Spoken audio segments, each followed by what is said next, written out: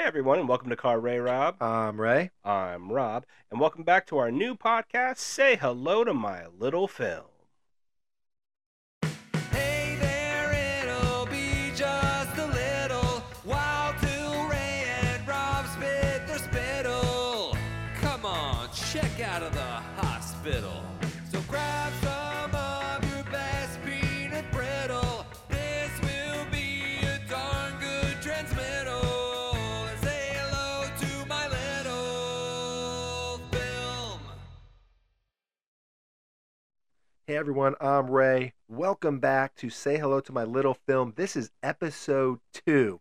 Rob, how have we come this far? We usually do not follow through on our New Year's resolutions, but not this year. This year is coming up, Ray Rob. This is a journey, and we are on it, and we've continued it.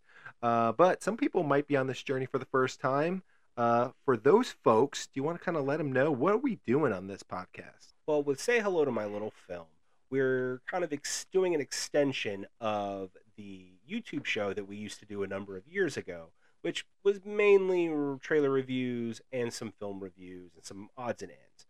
But what we want to do now is do a fresh take on a retrospective review. So instead of just Ray or I doing a review of a movie that we love, we've always loved, we are recommending it to the other, knowing that they have not seen it. And from there, we get that new, fresh perspective from their review. And the great thing is with our podcast, if you haven't seen the movie, no sweat. You're in the exact same boat as the other person. We're going to give you an opportunity to pause in the middle, go watch the movie, and then come back and join the discussion. If you have, even better, you can find out if our review matches yours. All right, Ray, I have the distinct pleasure of setting us a sail in our inaugural episode by being the recommender. This week, it's your turn. What do you got? What do you got? What do you got? What do you got? Yes, I am the recommender, and you have to do my bidding.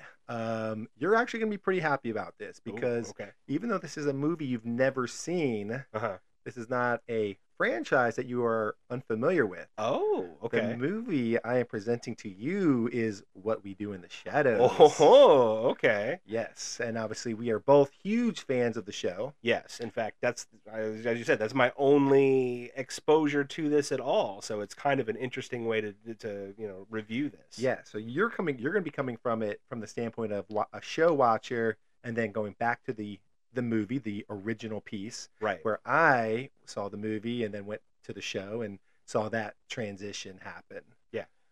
So for you guys out there, if you're not sure about What We Do in the Shadows, you're missing out. This is a fun mockumentary style movie about 3 vampires who are living together in Australia, somewhere not here. They are not local. Yeah. But it's just the day in the life. And so, it's written and co-written and co-directed by Taika Waititi and Jermaine Clement, who you know what you're getting when you're watching a movie with those two in it. Absolutely. If you love Flight of the Conchords or any of Taika's work with Marvel, obviously, he has a very distinct style, which comes through in the show. Even though Yes. he has directed episodes and he does have some creative input, but I know it's not all him like the movie would be. Yeah, Jermaine Clement, I think, is heavily still active in the show, or at least when it first started. But the show's got to be like a self-fulfilling prophecy type. It's a train that moves itself now. It's going on season 6. That's crazy. But yeah, so it all birthed here. So just some facts about the movie. This movie, which is kind of crazy, was made for $1.5 million. Oh, okay. It made 7, so pretty good return Pretty on good investment. But return, like, yeah. it did not shatter the earth at all with this. So yeah, Rob, I'm really excited for you to see the origins of this TV show that we both love and talk about all the time. To see where it all started. I do wonder. I'm going to ask myself, are you going to like this movie? I'm the recommender. Am I recommending something to you that I think you're going to like? And I think you are going to have the show might have surpassed the original concept. Sure. So you might not like it as much as I do since I saw it first. It'll be interesting to see what you think. Yeah, it's hard. It's always hard whether you're going from a movie to a TV show to a movie, whichever direction, to kind of separate one thing from another. Especially if you do love something, either one so much and you've had no exposure to the other one at all. But I do really like Taika. Like I said earlier, I love his style. I love his humor. So I expect that to come through, and especially because this is kind of uncut, unfiltered Taika, where the show is again, it's something different. It's made for the TV audience. So I'm very curious to see if you're right, if I find it lacking in any way. Yeah, they definitely do some fun things that you're going to recognize that the show kind of like picked up on and did. Mm-hmm. Definitely do some things different that go in some different areas that the show's never gone into. But I think you're going to have a blast. I do think you're going to like it, though, for sure. None of the actors from the show are in it, right? Not the main cast of the show. Sure. I think like either Taika or Jermaine's character has done a guest spot. Right, on like the show. the Vampire Council or Yes, something. at a Vampire Council. Yeah. Vampire Council. So. Okay, but like Nandor or Nadia. Nope, they're all original. Okay. They are all original to the show.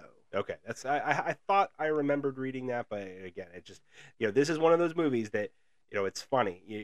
You always think, oh, how did I not watch this? There's really not, and there's nothing about this that would make me not have watched it. It's just one of those things that movies that fall through the cracks. We all have them. We all have those blind spots. So I'm very much looking forward to clearing up this blind spot. All right, so we're gonna go watch What We Do in the Shadows. If you haven't seen it, we recommend you pausing the podcast, go watch the film. When you're done, come back and listen to our review. See if it matches up with what you thought. If you've already seen it, just wait a minute. We'll be right back with you.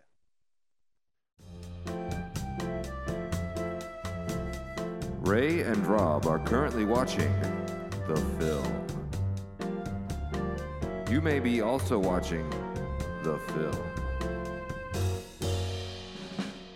If you're not, then you're listening to me say that Ray and Rob are watching the film. They'll be right back when they're done watching the film.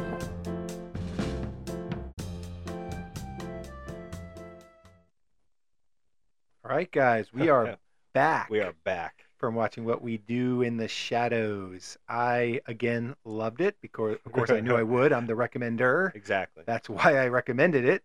But I got there to you, Rob. What'd you think? Well, I have to say, I'm going to do my best to not spend this time reviewing the movie by just comparing it to the show, because I feel like that is really unfair to the movie. It has to be brought up. No, it will, and it'll come up here and there. But I'm going to do my best to not just constantly say, "Oh, I like this compared to this." Right. I think that, like I said, kind of unfair to the source material. But I will say, so when we started the movie, and the first thought in my head is just like we talked about, am I going to like this? Yeah. Am I going to be able to separate it? Right. What does this remind me of in the show? Do you think that the whole time? Right. Exactly.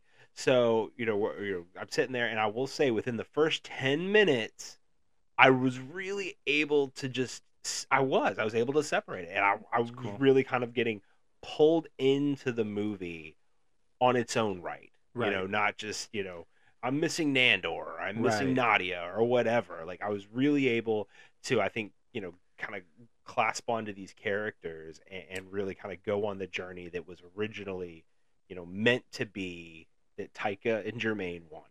Right. And I think that's kind of the genius of the show, is that the show is doing what the movie does, but they're not copying the movie. Like, there are 3 main characters in the movie, and there's 3 main characters in the show, but the characters are completely different. There's really there's not much like I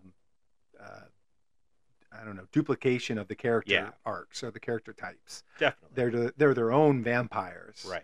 And so when you go back and watch the movie for me, or when you're discovering the movie for you, I don't feel like you're like, oh, this is a bad impersonation of the character that I already love. Right. No, absolutely. I think, while I can say, sure, like there's a little bit of Aspects. Laszlo and Vladislav, a little bit of that. A little bit of him and Deacon too. Right. Fair, exactly. And maybe even a little bit of Nandor in Taika. Viago. Viago, thank you. So many V's. Yeah. In the Viago character, kind of that like that almost innocence that Mhm. Nandor has. You know, I think Viago has that as well. But I'm actually, I'm going to say, I actually really loved the Viago character specifically, and I think he really is what kind of drew me into the movie. Yes. I think he has that, that likability factor. That yes, he's a vampire, and yes, he's literally killing this like he kills a Right. woman in front of you. Very poorly. Right, very poorly. He gets his mess everywhere, but he's such a kind of like I guess a genuine Yeah. character. There's a genuineness to him, and I'll use the word altruism. He's killing somebody is really not a proper word, but He does it in the best possible way, though. He tries to make sure they have a good time. right. He does. He wants to make sure that it's a proper date before death. Right. But yeah, no, I think the Viago character I will credit as being the first thing that really kind of allowed me to separate from the movie and the show and really drew me into this. Yeah. All right, Rob. So in our last podcast, when we talked about the babysitter, we talked about how perfect that first act was. And I do want to spend some time with this movie kind of talking about the first act because I think it's unique. This is a mockumentary style movie, and I am a sucker for mockumentaries and documentaries. I watch them obsessively. Sure. I should join some true crime like groups or whatever, listen to more true crime podcasts because I'm a sucker for it. But in the first act of this movie, it's I think we're kind of hitting on it when we were discussing some of the main characters, but it's bits to kind of introduce you to the characters, and it's this humanization of vampires, just kind of showing you what a vampire would do in everyday life nowadays. Yeah, and it's interesting too because the archetype of the vampire is something that's been done so many times, and a lot of it repeats the same story, the same ground over and over again. I mean, we've seen it since the dawn of film, which they obviously referenced a little bit with Peter, right. Clearly being the Nosferatu reference, type Max vampire. Schreck. Like I thought that was genius. I thought that was great. But yeah, so you're always kind of like looking for what's that new angle that I can take on something, and obviously, mockumentaries in general, I think do give a really great outlet for things like that because it does bring that kind of realism, that grounded nature to something that does seem typically so fantastical. Right. So yeah, no, I completely agree. This idea of like we're gonna have a flat meeting, or whatever, Right. A house meeting, and Right. they all come down to the table. It's like, is Peter coming? And Yeah. it's like, no, Yeah. Peter's not coming. Like you said, a lot of times with documentaries, they give you the opportunity to take the fantastical and show it in the mundane. Right. And that's kind of, we get we're seeing them in this first act argue over chores, right? They're doing karate. They're helping each other get dressed because they don't see each other's reflection. Right. Yeah. So, it's just all these small opportunities where it's the unexpected, but the obvious, and it just really works for me in this. And part of the reason why I love it, it's like you just immediately fall in love with the characters because they're just doing what you do in a different way. Right. Well, and again, kind of going back to that vampire thing, like vampires are typically so cool, and these guys are very much not cool. Right. Like in the traditional sense, Yeah. like they are to varying degrees of cool, but sure. Yeah. I mean, but even Vladislav or probably maybe Deacon. I guess you could have a battle out like which one's the coolest of the two. But like though, I mean, but even with them, like they still have their eccentricities that make them they're of their not time. Cool. They're so old. They're of their time, and that's the other aspect. Is like there's a 900-year-old living in today's, relatively. I think this movie's 2014, but living in today's times. Sure. But the first act is also, I think, composed of some great bits. So I wrote some down just to kind of remind ourselves. But I love Viago. He's talking about the love of his life. Yes. And this Catherine, I think her name was, and she gives him a beautiful silver locket. But of course, vampires can't wear silver, so he tries. He tries it. And he's like, this is as long as I can wear it. And like the smoke, I love it. Yeah, it was so good. Get it. I said getting dressed with no reflection. Yeah. We kind of mentioned the messing up of the bloodletting. As we kind of mentioned Viago, he's killing somebody and he's trying to suck their blood as nicely as possible, but he hits a nerve. Right. And blood just Artery. It's an artery. Definitely hit a nerve, yeah. but last Yeah, nerve. she grimaced in pain before. She So. was Just- on her last nerve. Them just using technology in general, as Yeah. they kind of get introduced to that, I thought was all great. You know what bit I thought was so funny and so genius was the bit of them going to the clubs and they can't Can't get enter in. because nobody, like, they won't invite them in. Vampires have to be invited in. Like, it's so funny because, again, like, kind of that core of comedy. Like, you find that, like, that weird twist on an ordinary event, right. and it's, for something like again, like with a vampire, you never think of it that way, but Mhm. that's part of vampire lore, at least, for the most part. So to, like, figure out a way to kind of make that joke, I thought was just really funny, and it definitely again, because again, you think vampires cool, like, oh, they get in everywhere. Yeah. Everybody wants to party with these guys because Right. they're cool. They can't even get in the front door. Yeah. And that's what you said. It's messing with that archetype of what vampires are, because you kind of think of Tom Cruise Yeah. in Interview with the in Vampire. Interview with the Vampire. And it's like Definitely. so cool, and Yeah. the king of the castle, and everybody bows to their whim, and that's not these guys. Yeah. No, not at all. No.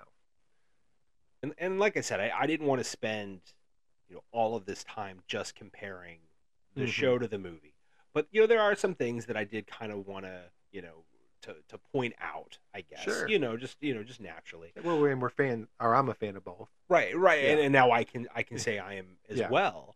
I will say, like, there are some things that I do think that the movie does do better even than the show. Mhm. Partly because I think it's, again, dynamics are different. Yeah. And I think, the movie kind of, because of the makeup, I guess, of the core vampires, being so different from Nadia, Nandor, and Laszlo, like, their relationships are just naturally different. Right. But like, I do think if I was coming in to the show,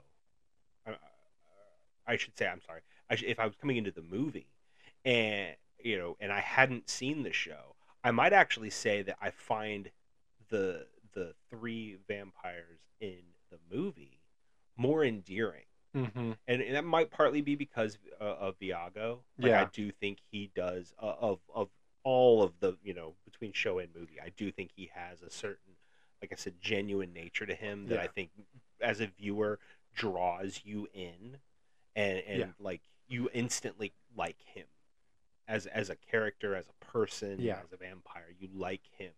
And so I think, in the end, for me, I think Viago, kind of, like I said, was kind of the star of the show. But I will say one thing that I did miss in the movie compared to the show is the familiar. Yeah. you Yeah, know? that was something I wanted to talk about, because it's interesting is the first time you watch this movie, I think the familiar character is fine. It's this character wants she's a punchline, she's a joke. Yeah. She just does their chores, and she finds some of their victims for them. Mhm. And when you're familiar, you want to eventually be turned into a vampire, which she does. It's not happening. Right. And then at the end of the movie, she gets turned into a vampire, and it's kind of just a little bit of a chuckle. Right. It just kind of goes. And yeah. it's fine. It worked. The first time I watched the movie, like, this is cool. It's fine. It's its own little bit. But the problem now is the show right has taken the familiar character to a whole new level. to a whole new level. Whole new And level. it's the best part of the show, you could argue. I think you could argue that. Yeah. And so in the show, Guillermo, the familiar, that ride is just so fulfilling that it's when I go back and watch the movie now, it's obviously not as it takes away from the movie, unfortunately. Yeah.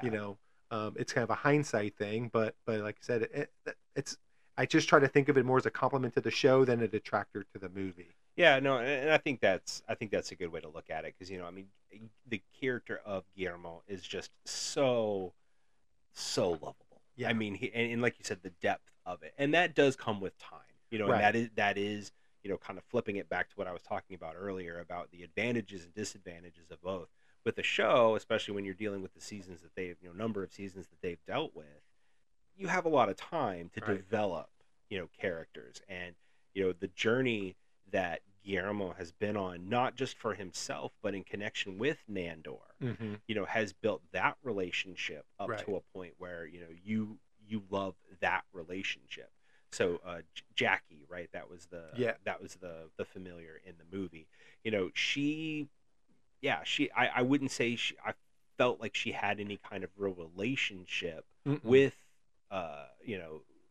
anybody, really. No. Any one Yeah. of them, really. You know what I mean? Deacon's Like, her Deacon's specific her, right. master, but she's using him and he's using her, and it's just Yeah, it feels it's fine. Like you said, it's fine for what it is Right. in the movie, but when you're comparing it to this other thing, I could see, Taika or Jermaine, being proud of being able to kind of take that angle and expand so much on it. Yeah. In the show. Yeah, she certainly did. Yeah. So, but and again, not to detract from her performance, the actress who Right. played Jackie in the movie, because she was good. You really kind of felt for her Mhm. at those times, when Yeah. she that frustration. Just like you do for Guillermo. I mean, that's right shared Yeah. between show and movie. And then when she's turned and like her conversation with the husband, Yeah. is great, but it's funny, we talk about her being turned, there, one thing I did notice kind of, throughout the movie is the tidbits that they took from the movie to make episodes of the show. Like how many of those, incidents, that in the movie that they took and made an entire episode out of, like Peter's fate. Right. It's very much like the Count or the Baron. I'm sorry, the Baron. And like there was obviously just going clubbing that's a thing in the show, right? That they've carried over. Exactly, and obviously the tension of Guillermo being turned, right? And then what we've seen in this most recent season. Yeah, and then I guess their turns were in similar ways, right? Both not by the person that was supposed to do it, but it means something different in the show than apparently it does in the movie. Yeah, and I'll say one thing that I'm glad they kept between both is the theme song. Oh yes, I love this theme song. If you haven't heard it, just go to YouTube and just type in "What We Do in the Shadows" theme song. It's great, and it's just so fitting of the show. Yeah, no, of the content, I guess. Both, the movie, yeah, yes. yeah, really both. I mean, and I think it's more long form here, and then they kept the credit style the same, obviously, which is cool. Kind of them through the ages and all of that. I think that goes a long way to setting up the characters and their histories and all that, their collective histories and the goofy photos that they've taken, which don't make sense because they're vampires. Right. They shouldn't have any reflection. They have photos, but we'll let that one go. Yeah. Plot hole. Plot hole, but it's fine. It's fine. We love the joke, so we'll go with it. But yeah, like all the different, the event at the end. Oh, the Unholy Masquerade. Thank you, the Unholy Masquerade. I wrote that down. Yeah, because I knew I'd forget it. Yeah, but so like all their like different photos from the Unholy Masquerade and all their different attire, I think is always really funny. Yeah. So, I think as the movie, so I love the first act. We just kind of said it's very charming. Yeah. It introduces the characters brilliantly. But to me, where the movie like really picks up is the second act when they this Nick character who's supposed to be a victim. Yeah. He gets, he gets sent to the party by the familiar Jackie, and he's just supposed to be eaten and killed.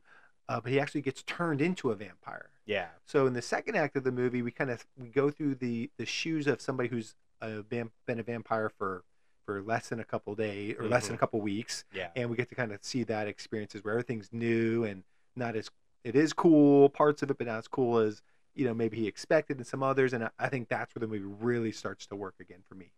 Yeah, no, absolutely, and that foil type character where they're new to the world, and that way you can kind of see through their eyes and how things are different from your own world. It's a classic trope, and it always works. And even in the vampire genre, that's not a new thing. You're talking about like Claudia in Interview with the Vampire, talking about that right. from earlier. Characters like that, and yeah, I do think. I agree. I think it also there is a bit of a tonal change. Yeah, with I think that. so. I definitely feel like it feels different. Yeah, and I think that it does work for it because a good hour and a half comedy is great, and having that, constant laugh is great. But I think, they were able to kind of explore again that kind of depths of despair Mm-hmm. of being a vampire, that bad side, Yeah. that maybe people don't often like think about, or whatever. And I think it does kind of like show how, while some people can kind of glamorize, the idea of eternal life, and Mhm.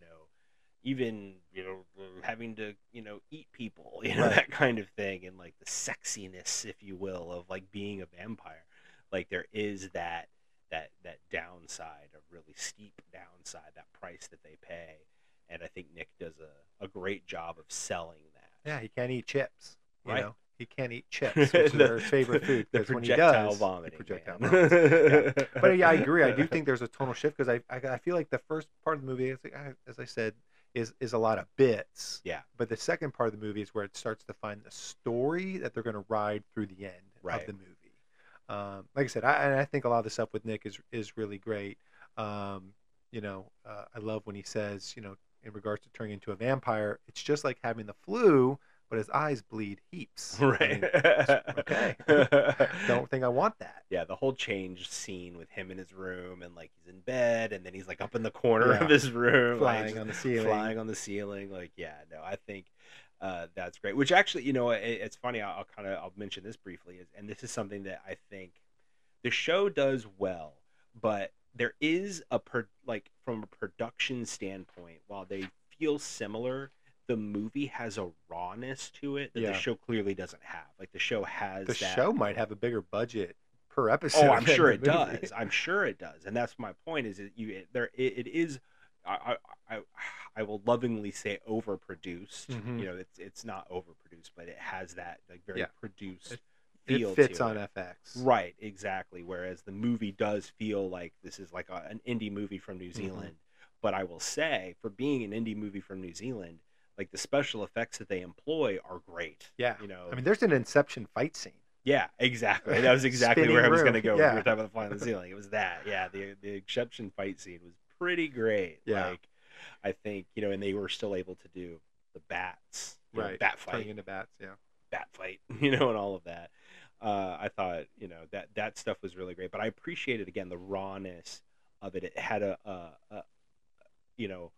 realness to it that I do think at this stage in the show it's lost a little bit of that, Mm-hmm. where it doesn't necessarily feel like a mockumentary anymore so much. Yeah.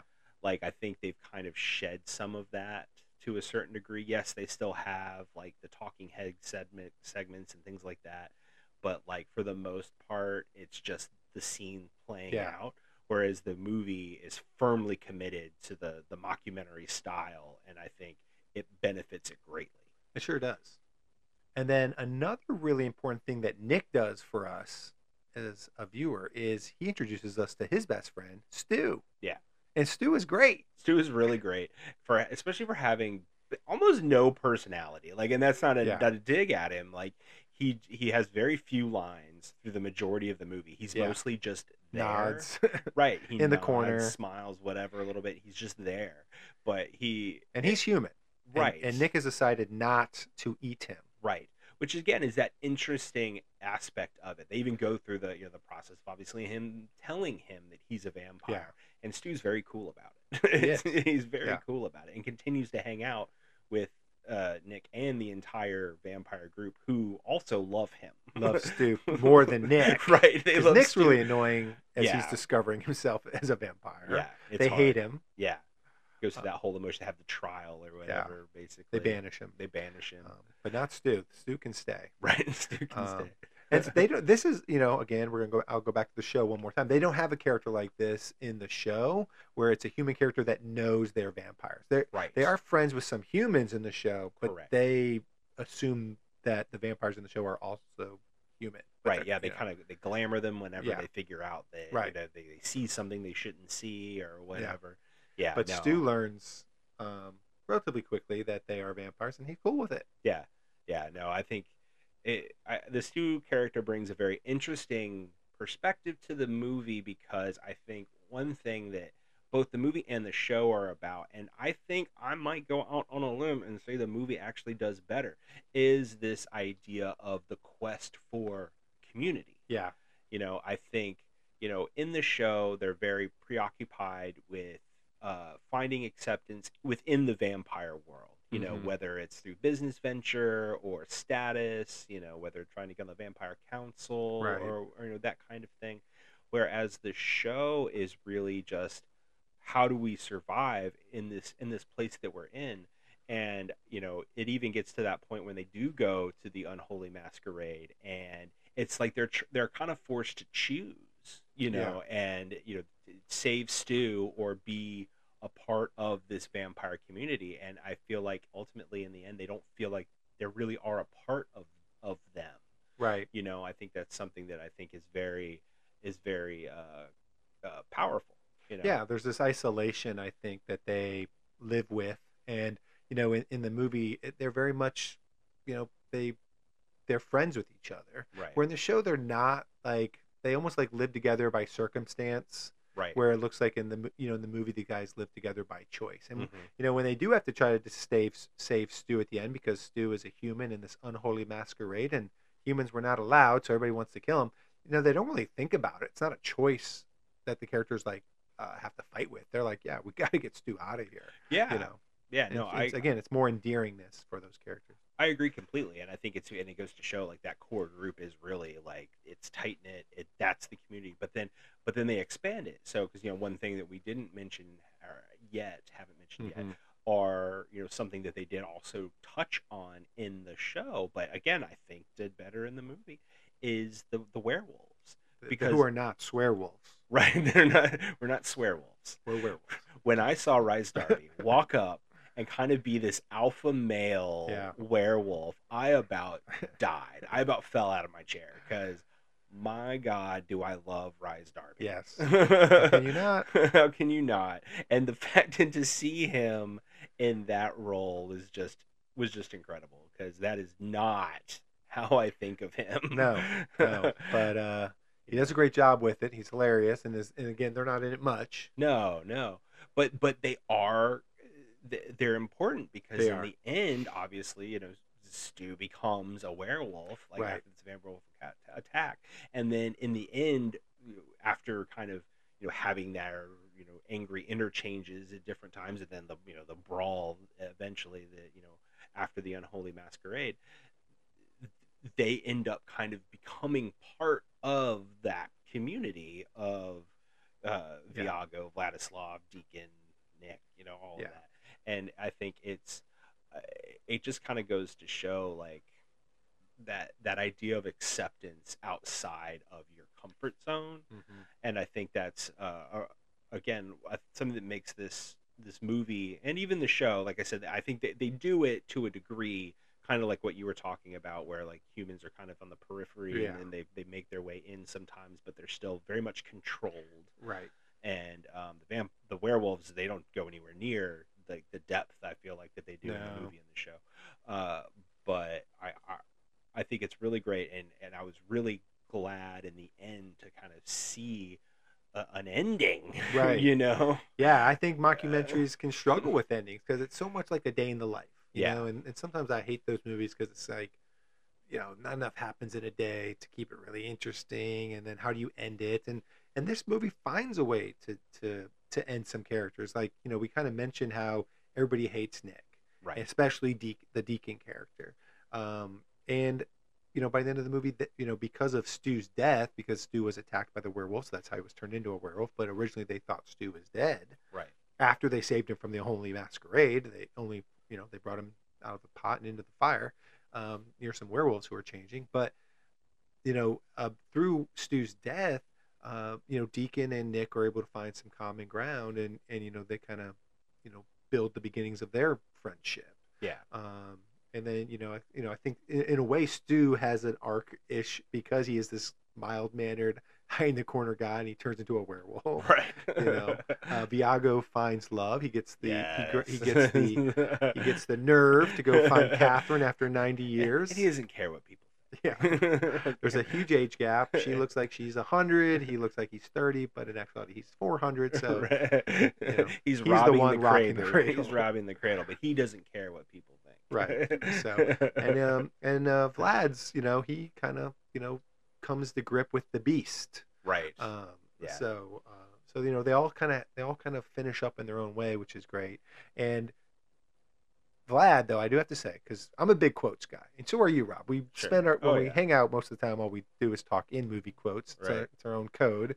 This movie has some none that really break our vernacular, our everyday. Yeah. None that I've really thrown at you, but one of the ones that was immediately one of my favorites was from Vlad when he said, I have to do my dark bidding on the internet. What are you bidding on? Bidding on a table. Like, dark bidding it's something that they talk about in vampires all the time, but they actually meant like eBay bidding on a table. Right. Well, again, it's just that like introducing into modern society and that those things. It just I think they were able to take so much of that and make really, really funny moments. Yeah. I mean, explaining why vampires like virgin blood. Right. Imagine if you had a sandwich. Just really appreciate it. Nobody's. You gotta bleep that out. You would just enjoy that sandwich more if you knew nobody it. It's so good. It's so good. That's a great line. Yeah. All right, Rob, and one last thing that you might not know that we know, and we've talked intensively about this show and the movie, but there's a spin-off to the movie. It's the two cop characters. Oh. It's called Wellington Paranormal. Okay. It's great. Is it? Okay. It's about cops living in this world where paranormal stuff happens, and how do they clean it up? How do they discover it? And it's the same two cops from the movie. Their names are Minot and O'Leary, and they're great. They are really great. That's hilarious because they are really great in the movie. I really like, again, for only kind of having like a couple of scenes, like, it's great when side characters are memorable like that. Yeah. So the cop characters for sure. Yeah, it works. I think they've had a couple seasons, maybe 3, very short seasons, but 6-episode type things, but really good. But so I'm gonna that's another recommendation I'm throwing at you. Find time to get to the show. But this part of our show, you have to now tell us officially how much you liked this movie. And, I recommended it to you. Would you recommend it to other people now? Well, obviously, I was already a fan of the show. Yeah. So coming into it, like you said, I wasn't a guarantee that I was going to like the movie, but there was definitely a possibility. Right. Because of, a lot of the creative behind it being the same and stuff like that.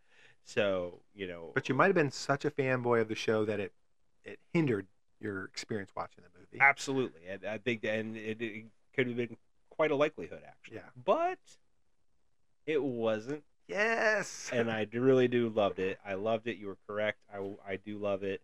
Like I said, within like the first 10 minutes, and I really accredited that Viago character, and his opening sequences really kind of broke me out of just, I'm going to compare this to the show the whole time. Right. And I was really able to just enjoy the movie for what it was. And like I said, I think there's actually things that the show doesn't do as well as the movie. And, and that's fine. I'm going to continue to watch the show. I love the show, but I will 100% recommend the movie to anybody, anytime, anywhere, whether you like the show, whether you've seen the show or not. In fact, as soon as we're done here, I'm going to go recommend it to my sister, who is a big fan of the show, because I recommended the show to her. So now I'm going to go recommend the movie to her. So we're going to keep this train going. And we're talking about recommendations, man. What are you watching? What are you reading right now? Well, I just finished up. But the best thing I guess I'm watching, in my opinion, would be I just finished up Slow Horses on Apple TV Plus. Okay. This is a show I have recommended to you. Yes. Many times. We don't talk about series on the podcast. That would be way too much watching. Way too much watching. But it's definitely one of my favorites. So they just finished up season 3. Okay. A couple weeks ago, and so I just finished it up and absolutely love it. It's getting a lot of good reviews, but it's one of those shows where the cast does a great job. It's a thriller mystery type show all the time. It's they're MI6 agents. It's called Slow Horses because they're like the bad FBI agents. They're the Okay. slow, the Right. bad horses, the slow horses. Sure. And so they're all kind of grouped together at this place where they're supposed to just be forgotten and die and never, never thought of again, like just hidden away in the corner. Mhm. But it always circles back where they got to come in and somehow they get in the middle of all the controversy. They have to save the day. The show is led by Gary Oldman, and he is fantastic. I mean, he looks horrible. When is he not? Yes. Fantastic. He looks horrible. He's Yeah. way overweight. His hair is greasy. He farts a lot. He just eats disgustingly amounts of foods. And I can't tell if he's using a fat suit or if he's just really embracing the role. He's pretty method, so I would be that's what I surprised mean. if he just gained that weight. But he's the engine that makes the show go for sure. But it's a really good watch. I recommend to anybody. It's on Apple TV Plus. It's on right? Apple TV Plus, so Yeah, it might be okay. hard to get to. Yeah. But it's definitely worth it. Yeah, that's one of the barriers that I had, but I have recently gotten Apple TV Plus. I know, and because of that, that's going to affect the recommendation of mine in a couple weeks. Oh, fair enough, fair enough. But for I actually got it for the Monarch show. Yeah. Because my son is a huge Godzilla fan, and we've watched the first 2 episodes, and we're enjoying it so far. I don't want to get too much into it because again, I'm still kind of early. But I am watching 2 other shows.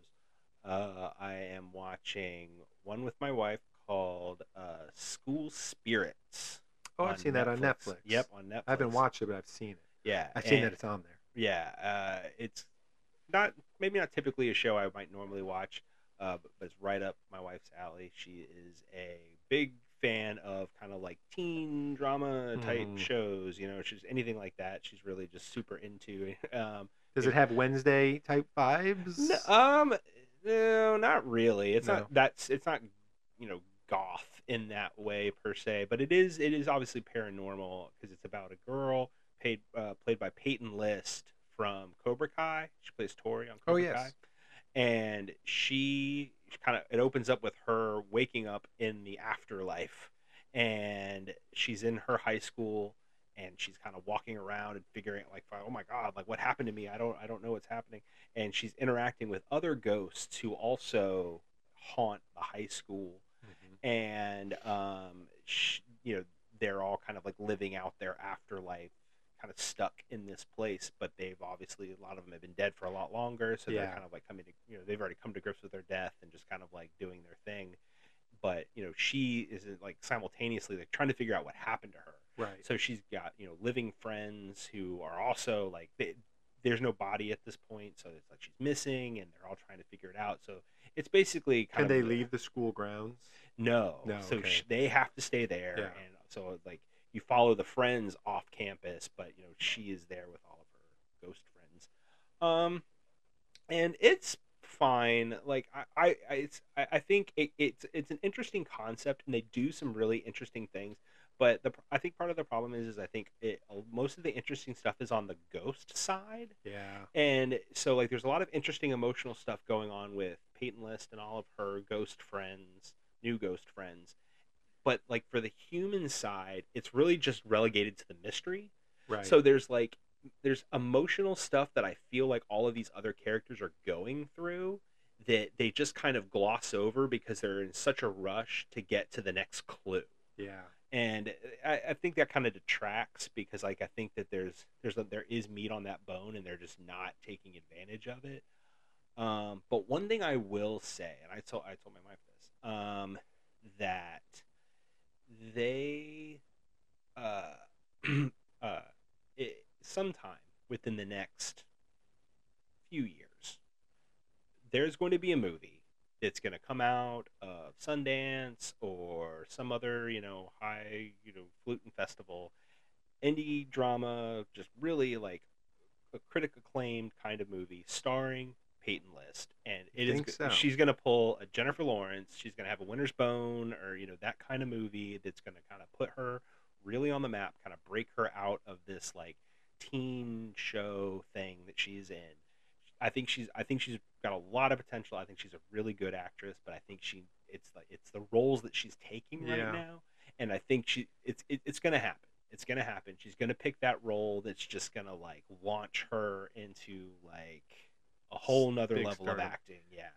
They were both fans of Cobra Kai. I don't always love her in Cobra Kai. Oh no, Cobra Kai is a show that I, 50% love and 50% am just annoyed by constantly. Right. And it is unfortunate because the annoyed by constantly part is mostly centered around the kids. Yeah.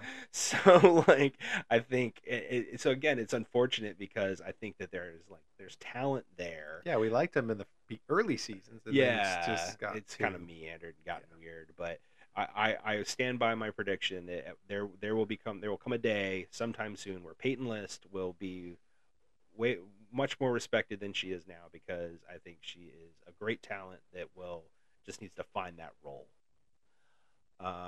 The other thing that I'm watching is the newest season of Fargo. Oh, which I had actually fallen off of. I didn't watch the last two. I only watched the first two and a couple episodes of three. Yeah, and I just fell off. I think then I may have. I think this is 5. I don't. Yeah, I've definitely missed at least the last 2, maybe even the last 3. Then, but I saw the trailer for this one, and John Hamm is in it. Mm-hmm. Juno Temple's in it. Joe Keery is in it. So I'm like, okay, I'm gonna watch this. And so yeah, we sat down, and we're about halfway through the first season, and it is just great. Fifth season. Oh man, yeah, for a 5th season, it is great. I think Jennifer Jason Leigh is in it, and she is just stellar. Really? Like, she's usually stellar in most things that she's in, but like, oh my god, like, she is so complex.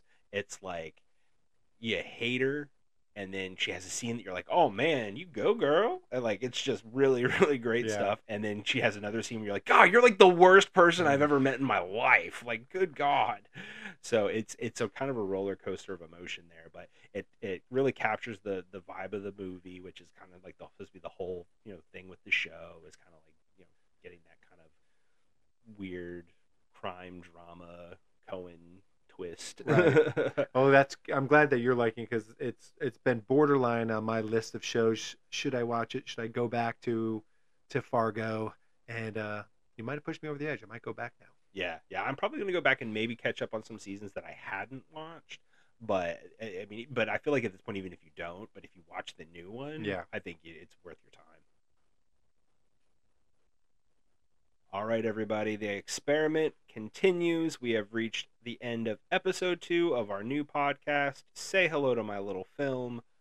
I can't believe we did it. I know. We recommended a great movie, some really fun shows. The audience has to be feeling pretty full right now. If they have that free time, they definitely have some ways to kill it now. We want to take this opportunity to thank each and every one of you for taking this time to sit down with us, find out what we thought about what we do in the shadows. Hopefully, you found a new movie that you love and you will be willing to recommend to somebody else. That is the hope. And one more hope that me and Rob have is that our audience takes the time to rate and review this podcast. If you guys give us a 5-star review, we will read it live, unfiltered, on this podcast. Well, let's hope that if it's a 5-star review, that it's a positive review, and they're not just rating it 5 stars and then lambasting us. Fingers crossed. That would be. But speaking of, we should definitely use that comment section as well, because we would love to hear your recommendations for Ray and I, and also recommend movies to the other people in this community. We want to keep it going, keep it growing, keep those recommendations coming. We will see you guys in 2 weeks when we release our brand new episode, and that one will be mine. So definitely don't want to miss that one. So until then, this is Car Ray Rob. Where I'm Ray. And I'm Rob. And remember, be defined by the films you love, not the ones you hate.